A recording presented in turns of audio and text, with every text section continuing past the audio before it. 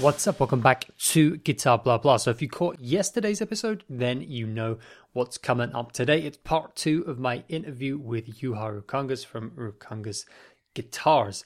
Today, in this part of the interview, we're kind of focusing in on the experimentation and the kind of creativity you get to exercise as a guitar builder, and kind of as a point of focus, as an example from which we kind of draw out different ideas about that. I say we, but really it's Juha. He goes on kind of a deep dive into a specific creation from Rukangas Guitars called the Valve Bucker pickup. And we kind of get the full story of what the thought process was behind that, the development process was behind that, and from hearing about that, we kind of get to see quite a big insight into the role of smaller builders today. Why look to a smaller guitar builder, a luthier? What do they offer when we've got all of these bigger guitar companies out there? What do they offer to artists? What do they offer on the creative front to musicians? And how does that all tie in? And kind of taking as our case study in that, the Valve Bucker, and getting to learn quite a lot about that as well, and what really went on there, maybe some misconceptions that were had about it when it was kind of launched, because it did get quite a lot of traction kind of online in guitar communities and stuff. So anyway, loads of interesting stuff there, interesting insights from Juha. And in tomorrow, in part 3, we kind of go on further, build on these, and get to know a little bit more about what it's like to be a guitar builder today, and what that kind of teaches us about the music industry and that stuff as well. So anyway, without further blabbing on from me, here's part 2 of my interview with Juha Rukangas. I did want to ask you, like, speaking of the guitar industry, and, you know, Gibson does have that extra thing to fight against with, you know, the conservatism they face. I remember that at the time of the bankruptcy, everyone said, oh, just make the standard, just make it, you know, we don't want chambering, we don't want dip switches, we don't want all robot tuners. Yeah. Did you get a bit of a taste of that with the Valve Bucker? Because I remember when you released the Valve Bucker, so if people don't know, listening, the Valve Bucker is a valve-driven guitar pickup, electric guitar pickup. And I remember when you released that, you know, there was a lot of attention on it. It got kind of picked up by, you know, big channels that don't necessarily usually talk about guitar builders, smaller builders, because it was a really interesting new thing. It was very eye-catching, and it got a lot of people talking. In some of the reactions to that, did you kind of learn a little bit about the character of the wider guitar industry? Yeah, absolutely. I mean, there is just, you know, the resistance to change is just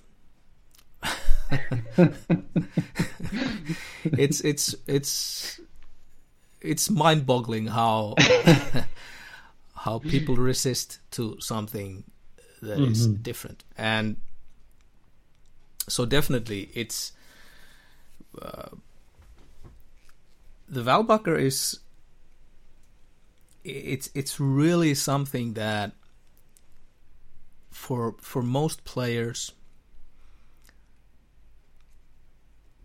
it's extremely difficult to kind of orientate yourself with it. Right.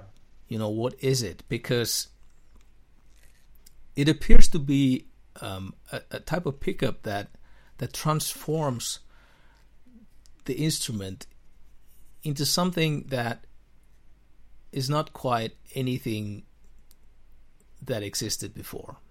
Right. So you could talk about when we put the very first the Valve Bucker prototypes, we put them into a unicorn model of mine, and which is our guitar inspired by Les Paul. Mm-hmm.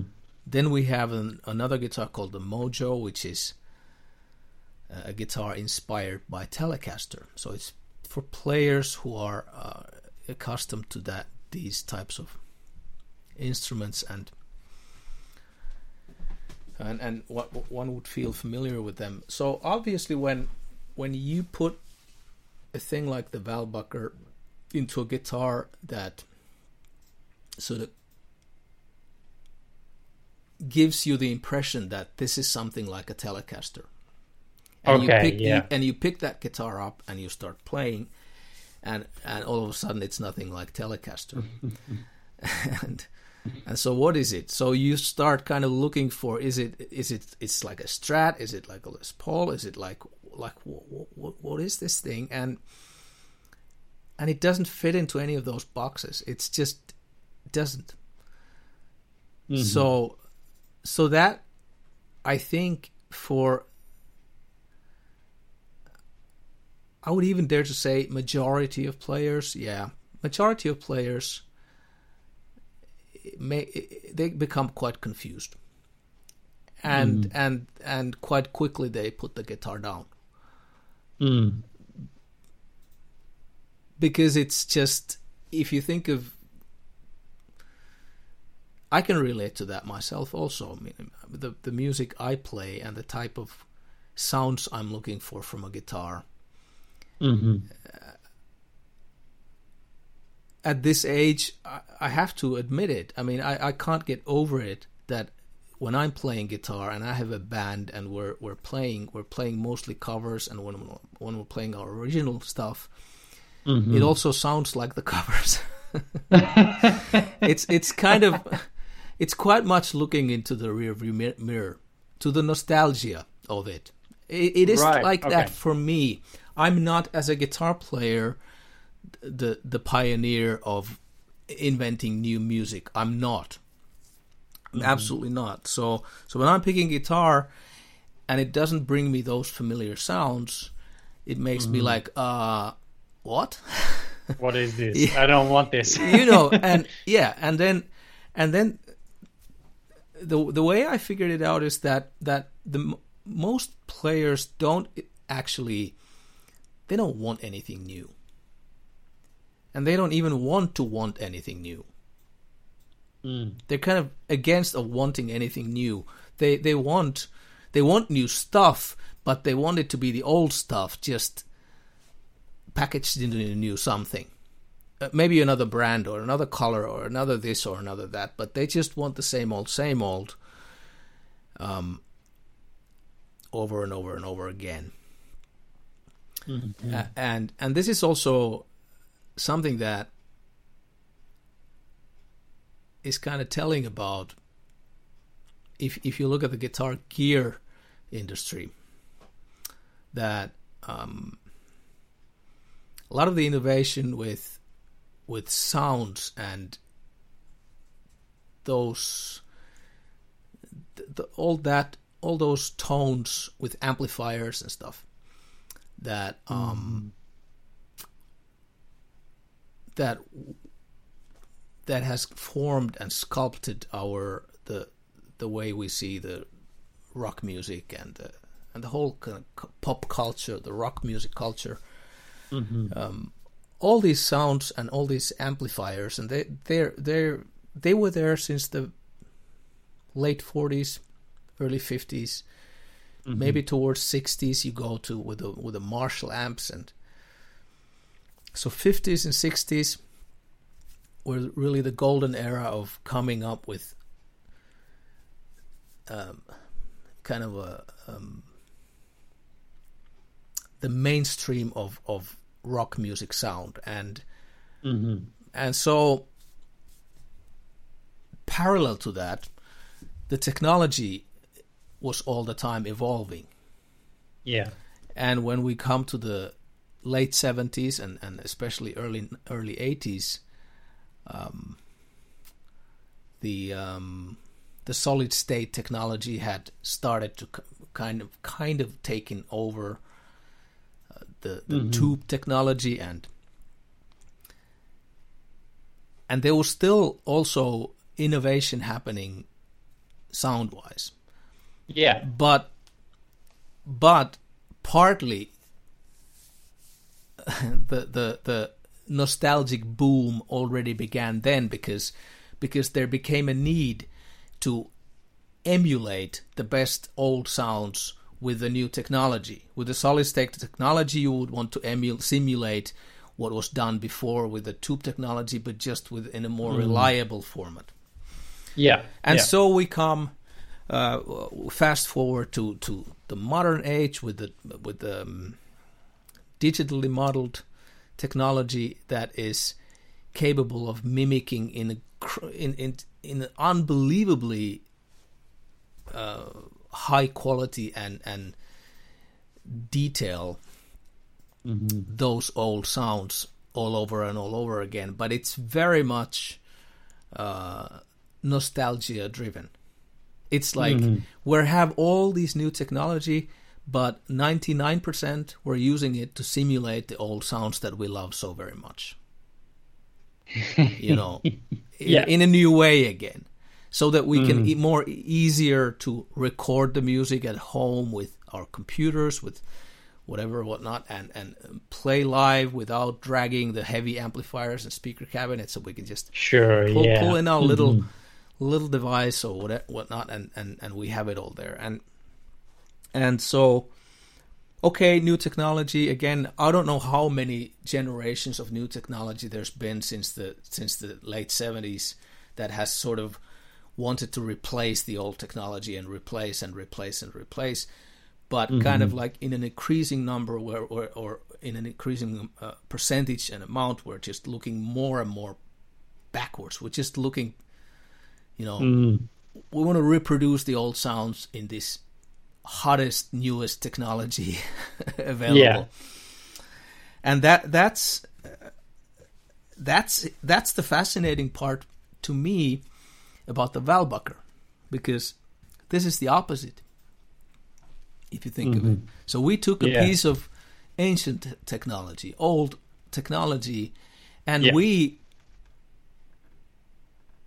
unarguably we were able to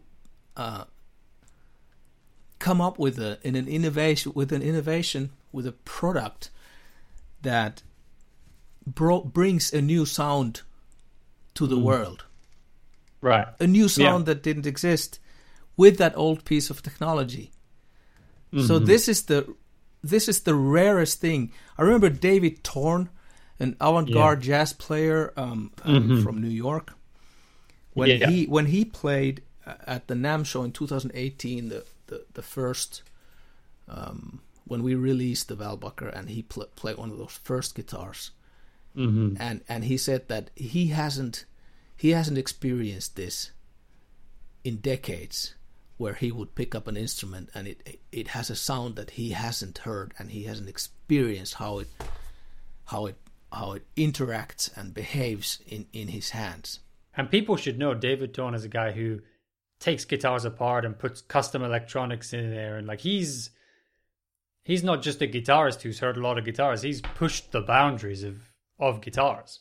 Yeah. So that's obviously, I mean, that's encouraging for us that someone like David Thorne loved it. But what comes to making a business out of something like that, that's a whole another story. So where are we now? Well, we released or launched the Walbacher in 2018 January, and since then we've been our son, 9-year-old, came to the room, and so we might have some interfering sound. Oh, that doesn't matter. Yeah. It's a family show. Apart from all the cursing, it's a family show. Yeah. So since then we've let it sort of float in a way. Right. We haven't pushed it much.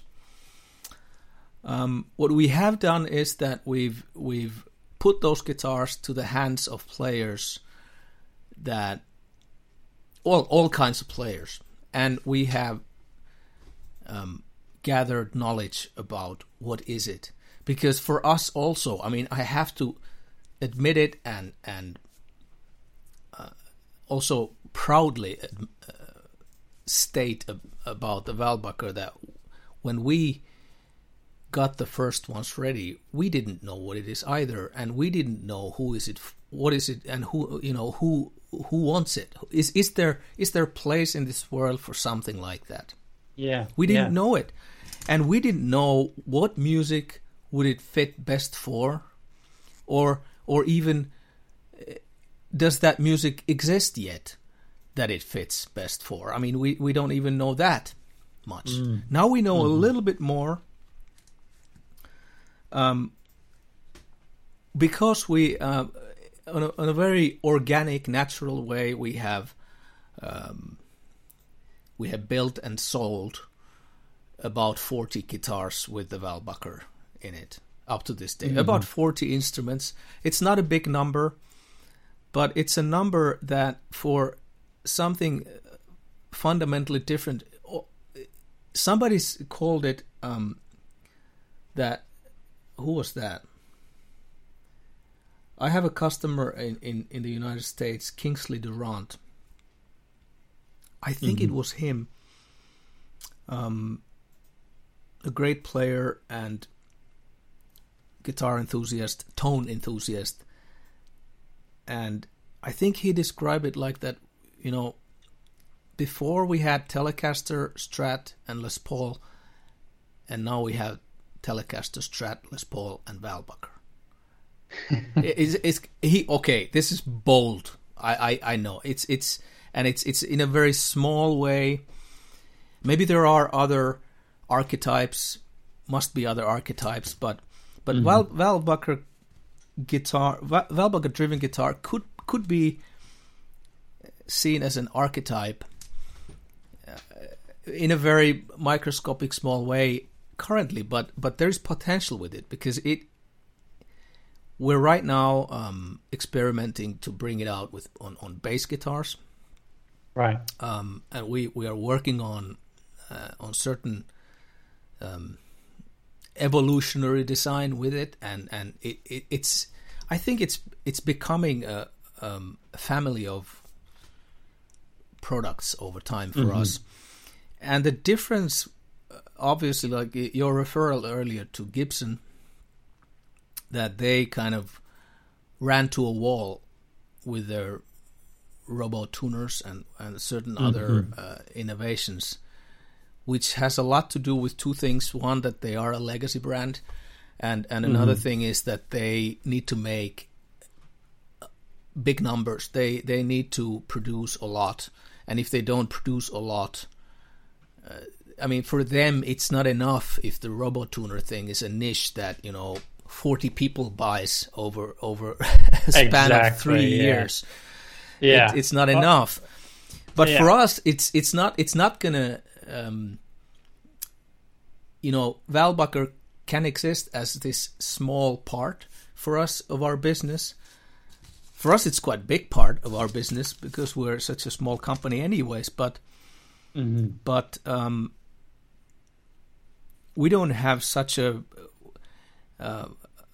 pressing need of producing them so and so many hundreds or thousands or whatever. I mean, if 10 people or 15, 20 people buy it this year or and next year, it's perfectly fine for us. And what I'm intrigued about and sort of curious about is that whenever a new player finds this guitar and whether one day we could hear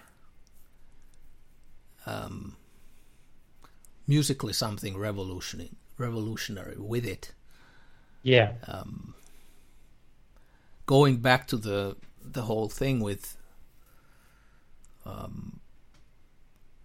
rock music revolution, I think I used this analogy in one of my own podcasts some months ago. I was talking about Jimi Hendrix and the way when he popped up to the scene with his solo career. Obviously, it was revolutionary, and now a lot of people who are kind of worshipping the phenomenon called Jimi Hendrix, maybe as guitar players, maybe just listening to it. But let's talk about the guitar players. you want to kind of emulate, you want to simulate that sound, you want to, you want that 69 Strat that he was playing, and you want the same fuzz phase, and you want the same stuff that he was using, but to make that sound. But Jimi Hendrix was the opposite of that. He took the stuff, the latest gear that was available at the day. In 1969, he bought a 1969 Strat because there was no newer ones available. Yeah. He always used the latest gear, latest amps, latest effects, and he went and misused all that gear in ways that the manufacturers could never imagine. Their wildest dreams that you could use it that way. And EVH is an even next extreme in that kind of line. Exactly. So he was truly a pioneer in so many levels, and a genius, and all that. And that's where I think it's easy to kind of fall short of thinking whether we're gonna see one day the next Jimi Hendrix. People are immediately thinking that there's many next Jimi Hendrixes, and they're starting to list all the people that sound like Jimi Hendrix. Which sure, is not play the a Strat point. with a fuzz face. Yeah, which is not the point. My point at all. My point is that where are the guys that are? I know there are those guys. They're like we talked earlier. They're fragmented all over the place, who are all the time pioneering. It's just that I know of some of them, but none of them is mainstream and probably never will be. But yeah, so this is what I'm thinking with the Valbucker, that I'm seeing it as something that it is so fundamentally different and so powerful. It has such a powerful potential that I see it something as, if I'm reflecting back on my whole career, ever since the day I ever dreamed of becoming a guitar maker, the Valbucker is the thing that I feel that's the thing that when I'm dead and gone, that could be the thing that leaves a little dent to the universe, maybe just a little dent, that these guys came up with this thing. And because I'm also looking at talking about legacy and heritage and nostalgia, and you can see from my guitars when you go to my website, you can see that my guitars are pretty conservative, right? As the body shapes, the models, they are pretty. You don't see the wildest shapes and most modern things and headless guitars and all that stuff. You don't see it on my and it is because of me. It is because of me as a person, as a guitarist, as a guitar maker, I make kind of guitars that speak to me. And so you can tell that this guy is probably pretty conservative in terms of aesthetic appeal. Yeah. In that regard. So I like a guitar-shaped guitar rather than an amoeba-shaped guitar or something. I don't know what it would be. And nothing against any other. I mean, I'm such a huge fan of some of the contemporary makers that are doing all that wild stuff. And I see that, wow, this guy is such a wild or free spirit, or coming up with something so different that I could never. And it's not envy; it's just admiration of something that is very fascinating to me, but at the same time, at least in the current mental state and wherever I am, and I've been the past years, I can't see myself making something like that. I just don't have it in me. So in that way, I'm pretty old-fashioned in what comes to the aesthetics of the guitars, but I've been pretty then kind of contradictory to that. I've been pretty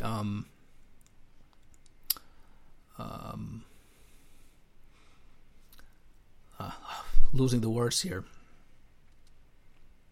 And there's experimentation. Yeah, I've been I've been very much experimenting with from early on with tone wood materials that were not generally used in electric guitars back at the day. In the 90s, Spanish cedar in electric guitar bodies and neck. It was just nobody was doing that, and Arctic birch tops that we're using, and the thermal treatment, the thermal aging that has become a huge thing later. But we were one of the first pioneers. It's a Finnish invention, the thermal aging of tone wood, and so it's going to spread from Finland, and so there's that side, and then, but as said, as guitar designer, aesthetically speaking, there's so much more to design than the aesthetics. The design is like inside out everything, but the aesthetic design is pretty old-fashioned appearing, and so in that way, for me, the Walbacher is also, it's kind of like sets a record. It's like for my company,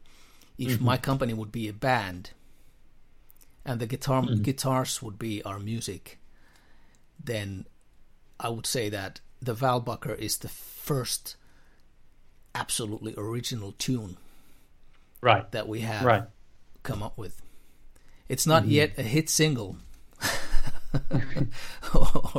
but I feel it has a potential to that, and so we're not giving up with it, and there's very much exciting stuff happening with it. I can't even disclose everything that we're working on, but the bass, I can already say that we're so far that this is something that I can say that 2021 will be the year for us. It will be the year of the Walbacher bass. Awesome. I think that's actually a great thing to mention, because the Walbacher is such an interesting case study in the world of smaller builders and interacting with the guitar community as a whole. And hearing that you're putting it in bass is so good, because I think one of the biggest misunderstandings of the Walbacher was the intention of it. You said this dichotomy of like a lot of the time people use brand new technology to try and recreate an old sound, and you're the opposite. You're using an old technology to try and develop a new sound. And something that I think about a lot is like, when are we going to use the new technology for new sound creation? Like, digital, we could do anything. And it's like, make it sound like a Marshall, make it sound like a Plexi. Just like do that over and over again. I think that's the big misunderstanding in the Walbacher, is people thought because there was a valve in it, the idea was then you've always got that classic valve tone. Like I saw a lot of people actually not a lot, but I saw a couple of people kind of make that assumption. Yeah. And they weren't actually being negative. They were actually being kind of positive, but they kind of just grasped that without like hearing what you'd said about it. They just seen a video title or something, and they were like, oh, I get it. Like, so if I'm going and playing with all these different amps and stuff, I've always got like my valve tone. And it was interesting because it was like, oh, that's kind of the opposite of the point of the Walbacher. And then, they'd watch a video or something and they'd realize like, oh, okay, no, this is actually going in a new direction. So it's good to hear with the bass, that's going to kind of add to that idea of like, no, because, traditionally you don't associate valve tone with the bass. So it's this idea that it's about experimenting into new areas. Yeah, and it's the idea for, why bass. This was one of the kind of very early realizations that we had, because essentially what the Walbacher, I think the best commonsensical referral to the world of audio and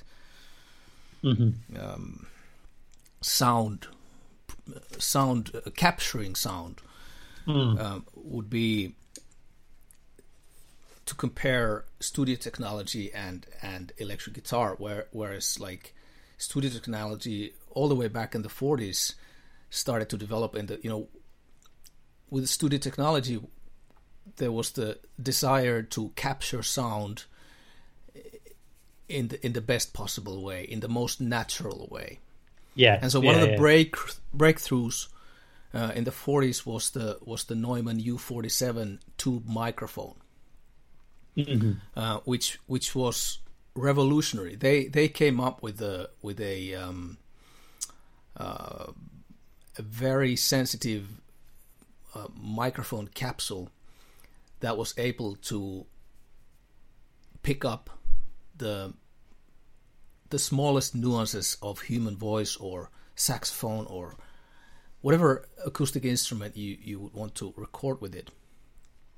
But the downside of that sensitive capsule was that when you make it so sensitive, you couldn't.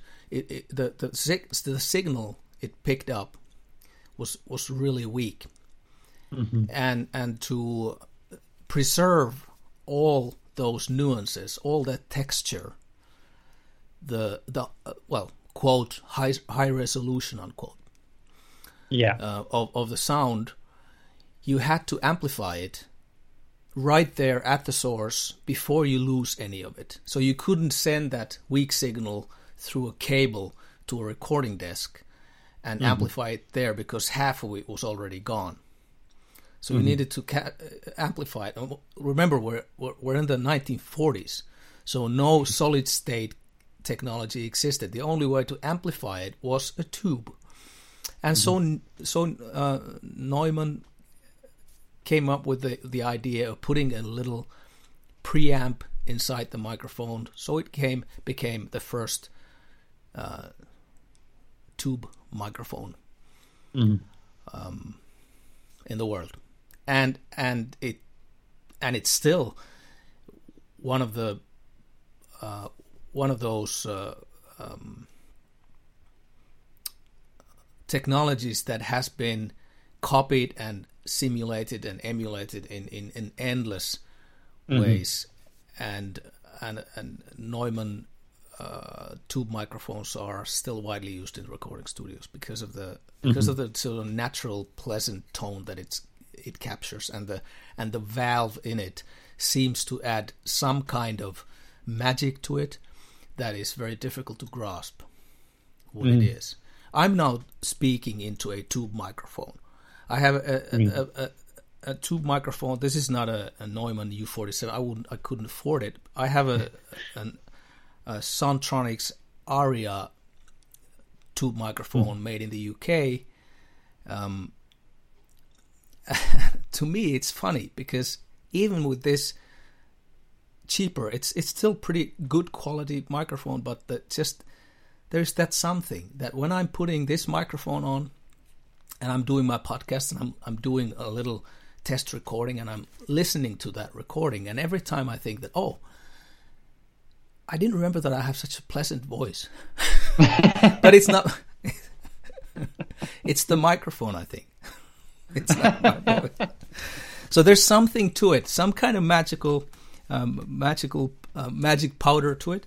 And so, okay, studio technology went that way. And parallel to that, electric guitar never went that way. Electric guitar was, from the get-go, it was a lo-fi instrument in a way that the magnetic pickups were developed, and the magnetic pickups for very long time, for decades, they were passive pickups, all of them.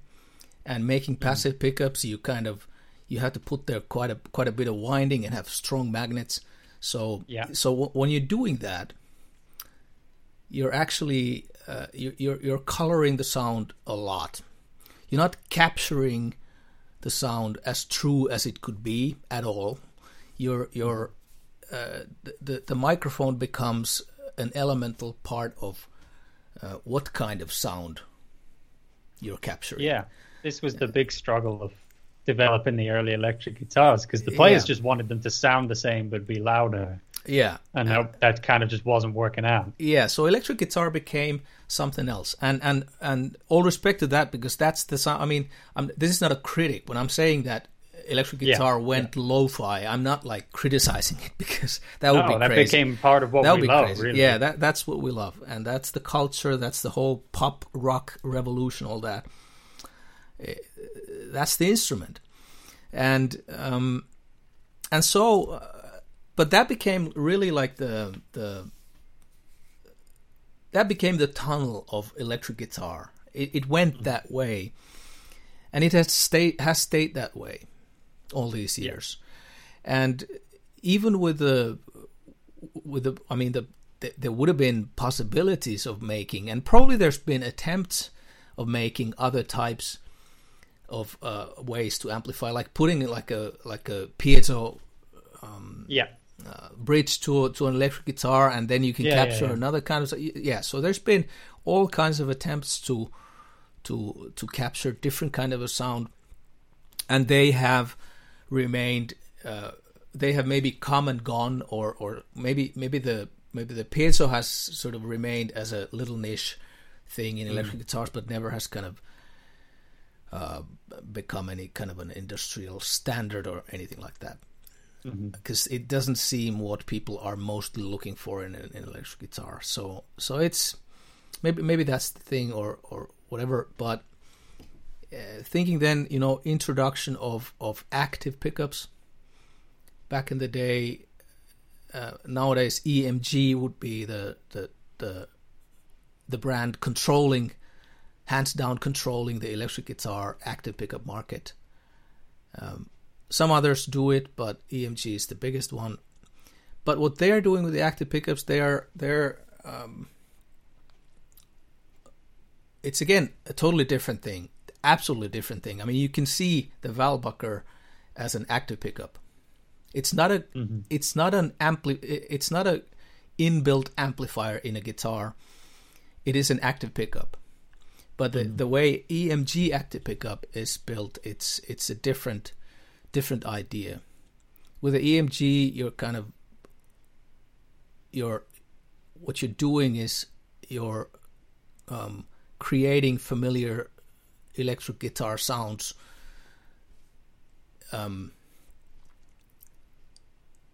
in a little bit higher resolution with less noise, better signal to noise ratio, and so it's a better signal.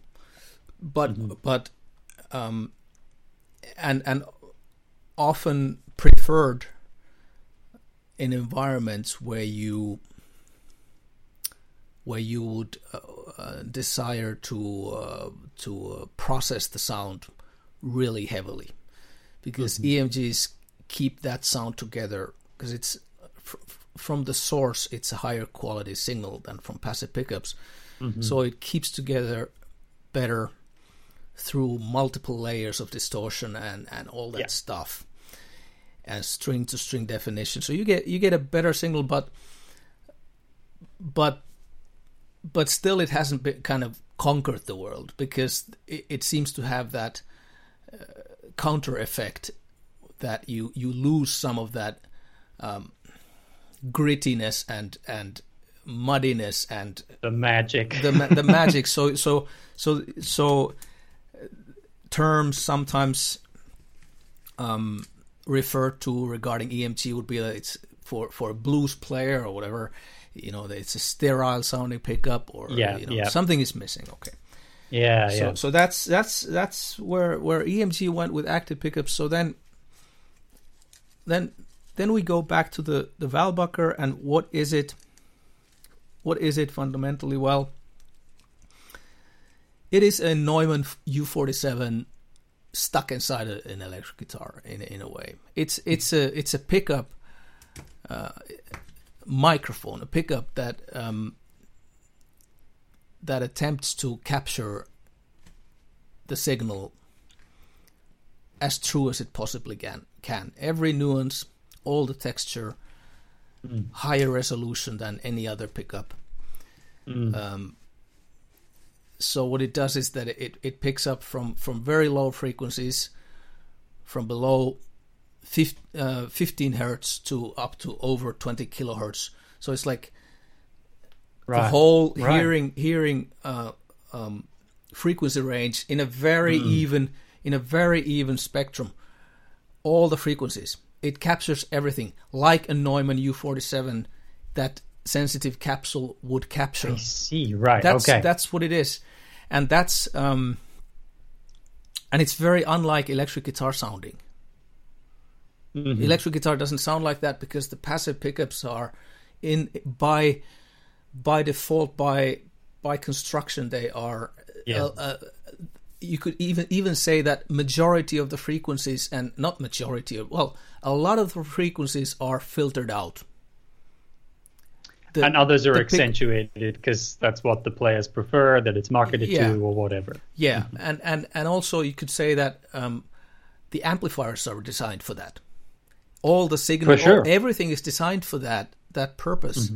So now you bring in something like the Walbacher that is not designed like that. So it's very natural and obvious that it kind of raises the question that can there ever be a place for that kind of a thing? Because nothing kind of would support it it looked at from certain common perspective. But so what we're doing exactly the same way as I explained earlier about the Neumann U47. So we have a very sensitive and very weak magnetic pickup that captures it all. And if we would send that signal passive to your pedal board, whatever, you would lose a lot of that texture and that. So to have it all, we need to amplify it at the source, and so we went for the tube.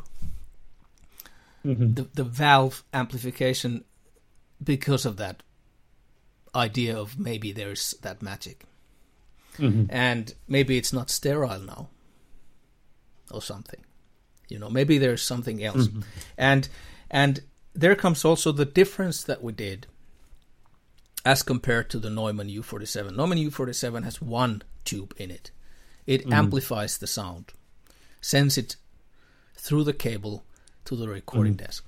So in case of Walbacher, we have two valves, and the first valve does the same as the U47 would do. It's a triode valve, but we have a second valve, and the purpose of that is that we've been able to add an EQ circuit into the mix. So what we can do is that we can further sculpt in a very flexible way the sound inside the Walbacher pickup itself, and this allows us, so you have in the guitar a switch with multiple sounds, even though it is just one pickup sitting in where typically you would have the middle pickup of a guitar, right? Which is another aesthetic point of confusion for players. It's something for us to overcome there. Yeah, it looks different. Yeah, there's no bridge pickup. I don't like it. So I can understand that. I can fully understand that. And so we can sculpt it. We can do. So we have that rich texture of sound. So now we can decide that whether we want to have a sound of like, the cloud of sound. I think this was David Thorne's term when he played the guitar. He said that he hears a cloud of sound. Right. With that one switch position where we filter it very little. We only filter out some of the very lows and some of the very highs, and we do a little bit of tweaking so that the existing equipment that people typically would plug the thing in, that they wouldn't go all over the place. That wouldn't have a problem or anything. Yeah. So we're filtering it a little bit, as little as possible, so we get that the richest possible Walbacher natural sound. And then we have a couple of more sounds where we have filtered. We use, excuse me for the term, but we call them, the other two tones they're crapified back to the normal electric guitar sound. It's a well, I mean, fundamentally, that's what happens when you start filtering things away. But so we're able to, when we look at the that how would a typical, let's say, 1959 Les Paul bridge humbucker sound? What is the with the oscilloscope? How does it look like? What is there in that sound? What does the pickup filter out? And you get that typical kind of a little wave on the top. Wave, yeah. So that's the sound, which is not too far from a Telecaster bridge pickup, but certain differences, yeah, but not too far, which is interesting. I think, considering Jimmy Page recorded the solo for Stairway to Heaven with Telecaster and not with Les Paul. Yeah, for sure, and a lot of other stuff with Telecaster. Yeah. But anyways, so we can look at that spectrum, and we can sculpt that type of a sound out of the Walbacher. Okay, it still won't sound like a 1959 bridge humbucker. Because of the richer texture that the Walbacher, we can't filter so much out from it, or we don't have the skill for that, at least. And I don't know what would the point be. I mean, I would pick up a Gibson Les Paul with that humbucker if I want that sound. Yeah. So I don't. But we wanted to do that so that people get that, that okay, I get these more familiar rock music sounds out of this guitar. With a Walbacher flavor to it, still, and so okay, this was a very long scenic route to go back to the bass, and the idea why bass. Well, it is because of that wide frequency range, and that the fact that the Walbacher circuit and the pickup capsule, the element, the magnetic pickup element, is capable of picking up, of capturing so nicely also the very, very lowest frequency. So for me, one of those first questions was, how about 5-string bass, where the low B is typically the weakest link? What would the Walbacher do to it? And we've already done some experimentation, and I can tell that it's awesomely great. It's really great, and I can't wait for bringing the bass out and getting it into the hands of skillful bass players. That's fascinating. Kind of, you can get on a low B, get that focus without it getting overly boomy and stuff like that. Like it's and for the bass, maybe you're not allowed. Maybe this is too deep into the thought, but if you were to have switching options on the bass, would they be more just different approaches rather than recreations? So on the guitar you had like the 59 bridge, but with the bass switching, you could do a range of different possibilities to really have a focused, tight sound, and then to have a sound that really accentuates the lows and that you don't usually get with standard bass pickups. That would be quite interesting. Yeah, it is. There are so many ways to go about with it. And with a let's put it this way: with a guitar, the first Walbacher prototype was a guitar called Captain Nemo. And this was a guitar we made back in 2014. It was a one-off concept guitar, a custom order to a very strange person who asked me a question that how if electric guitar would have been invented in 1895, how would it have been? And I'm like, what? And he's just pushing that because, and then he explained to me that because technically it could have been, the technology was there, so why wasn't it? And so this you can, if you put to Google Rokanga's Captain Nemo, you will find information about this guitar. So I made him. So he told me to build him that guitar. Build me the guitar, the first electric guitar in the world, built in 1895. So I jumped into my time machine, and the rest is history. No, well, I started looking into the history, and so the idea for Walbacher really came from this question. Okay. What the first electric guitar in the world, what could it have been? And studying history, I found that the magnetic pickup, I mean, fundamentally, it's a telephone. It's the same technology as a vintage landline telephone. You have a coil and a magnet, and that's what it is. And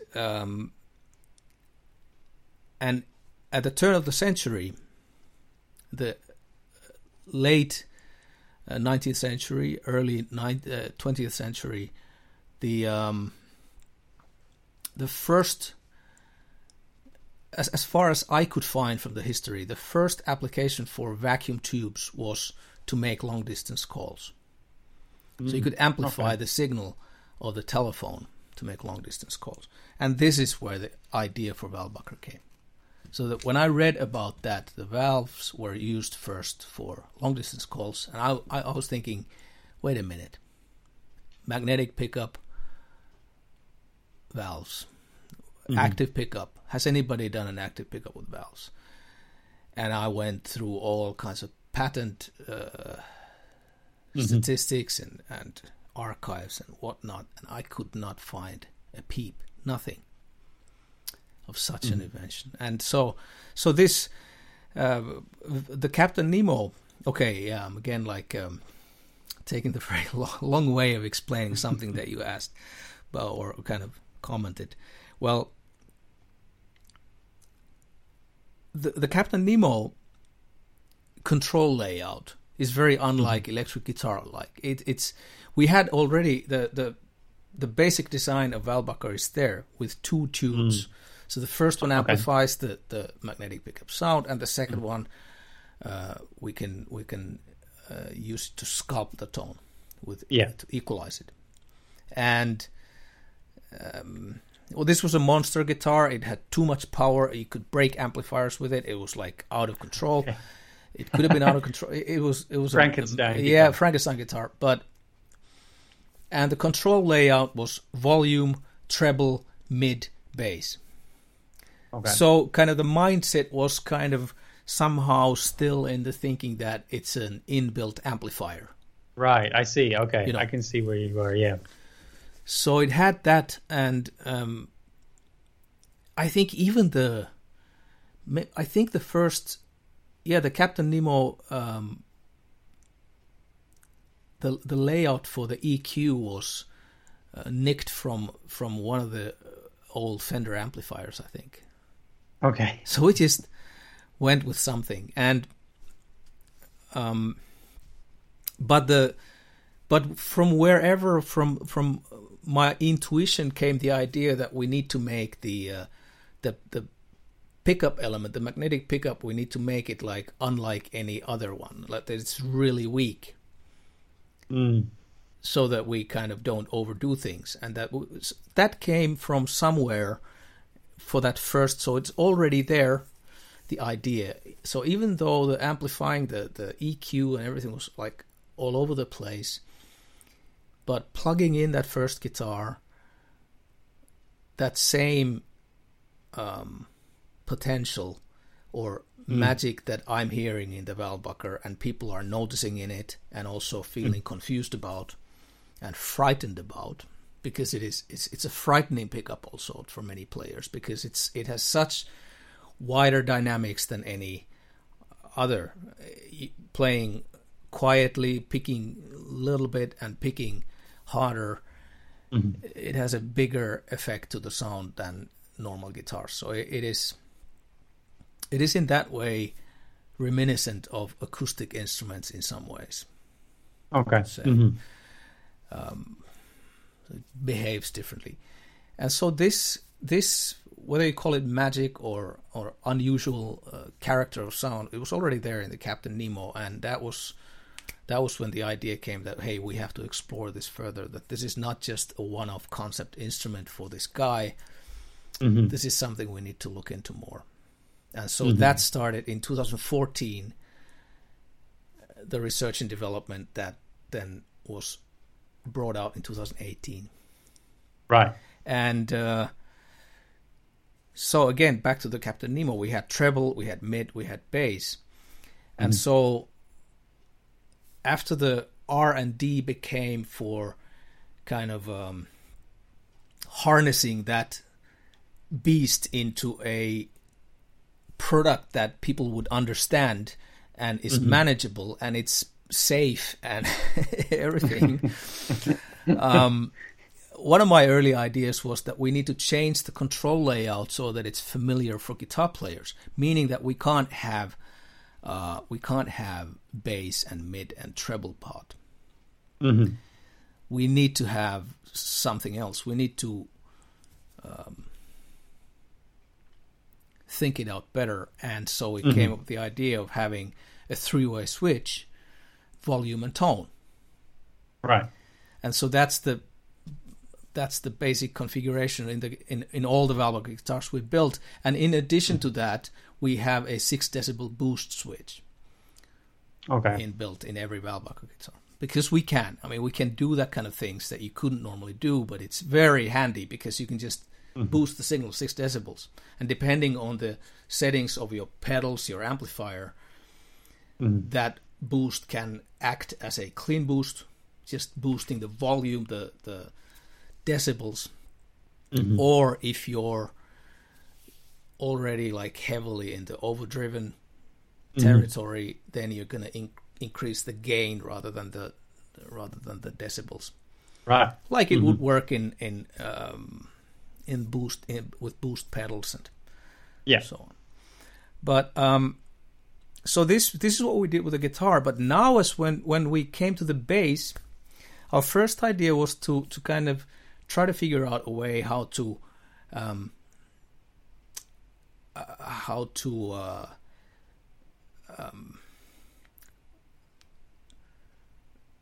fit the guitar thing that we did to the bass.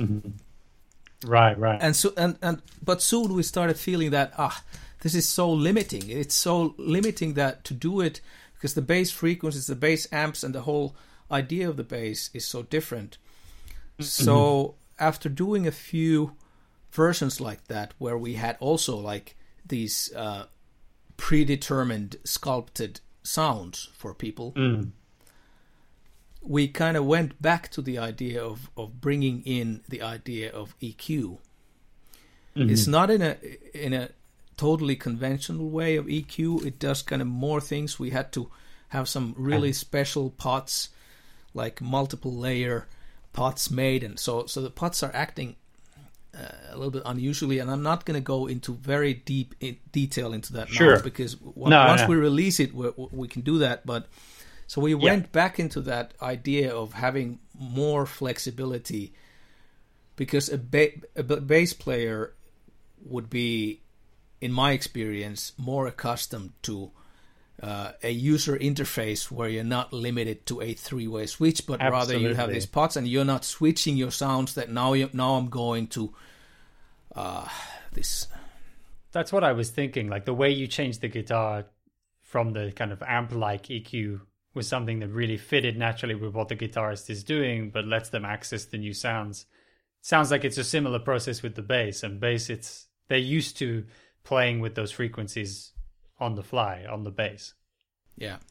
So, and now we have a user interface built, like dedicated for the bass, that is absolutely totally different from the guitar Valbucker, which is also fascinating, that it's kind of becoming its own animal already, and not not a direct adaptation of what we already. So we kind of need to reinvent ourselves with this. And so it's really our pet project, and I have a really wonderful team working on it. I have to thank Lassi Ukkonen, our designer, co-designer of the circuit, and Jorma Kostamo, who's the father of one of my luthiers working for me, and their input has been just absolutely invaluable.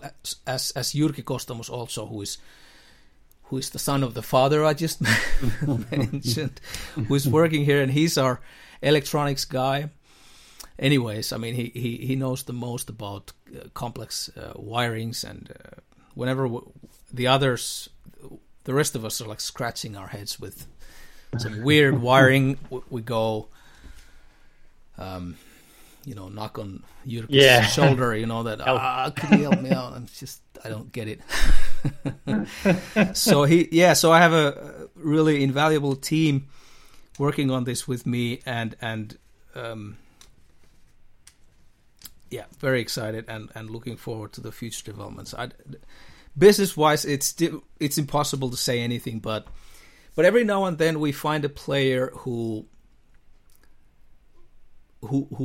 genuinely feels that this is something he's been looking for all his life, and that this is something he's been hearing but hasn't in his mind but hasn't found anywhere, and now it's here.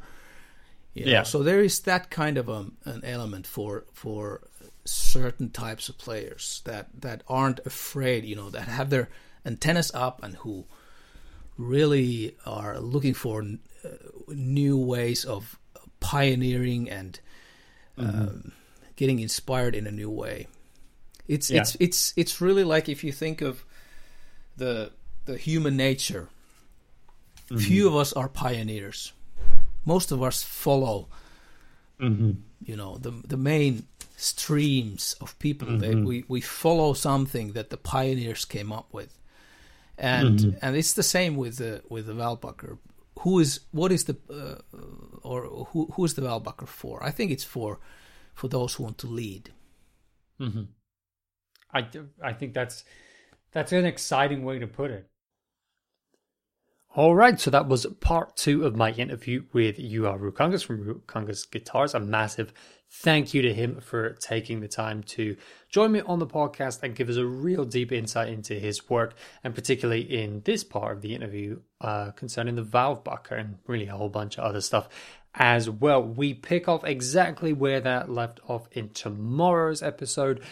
We kind of go off from that idea of what we get from talking about the Valbucker on to talking about, how does that relate to being a small builder in the world today, that kind of creativity, that kind of experimentation, and kind of really go off on a whole bunch of other subjects from that, including wider things on the music industry, on being an artisan for your living, on being a craftsperson. And it's really fascinating to hear that from someone who's been in the business as long as you haven't done as much as you has done. So really, really cool. It's the third and final part in tomorrow's episode. I seriously recommend that you check it out. There's a whole bunch of interesting stuff from Juha in there. So definitely worth coming back for.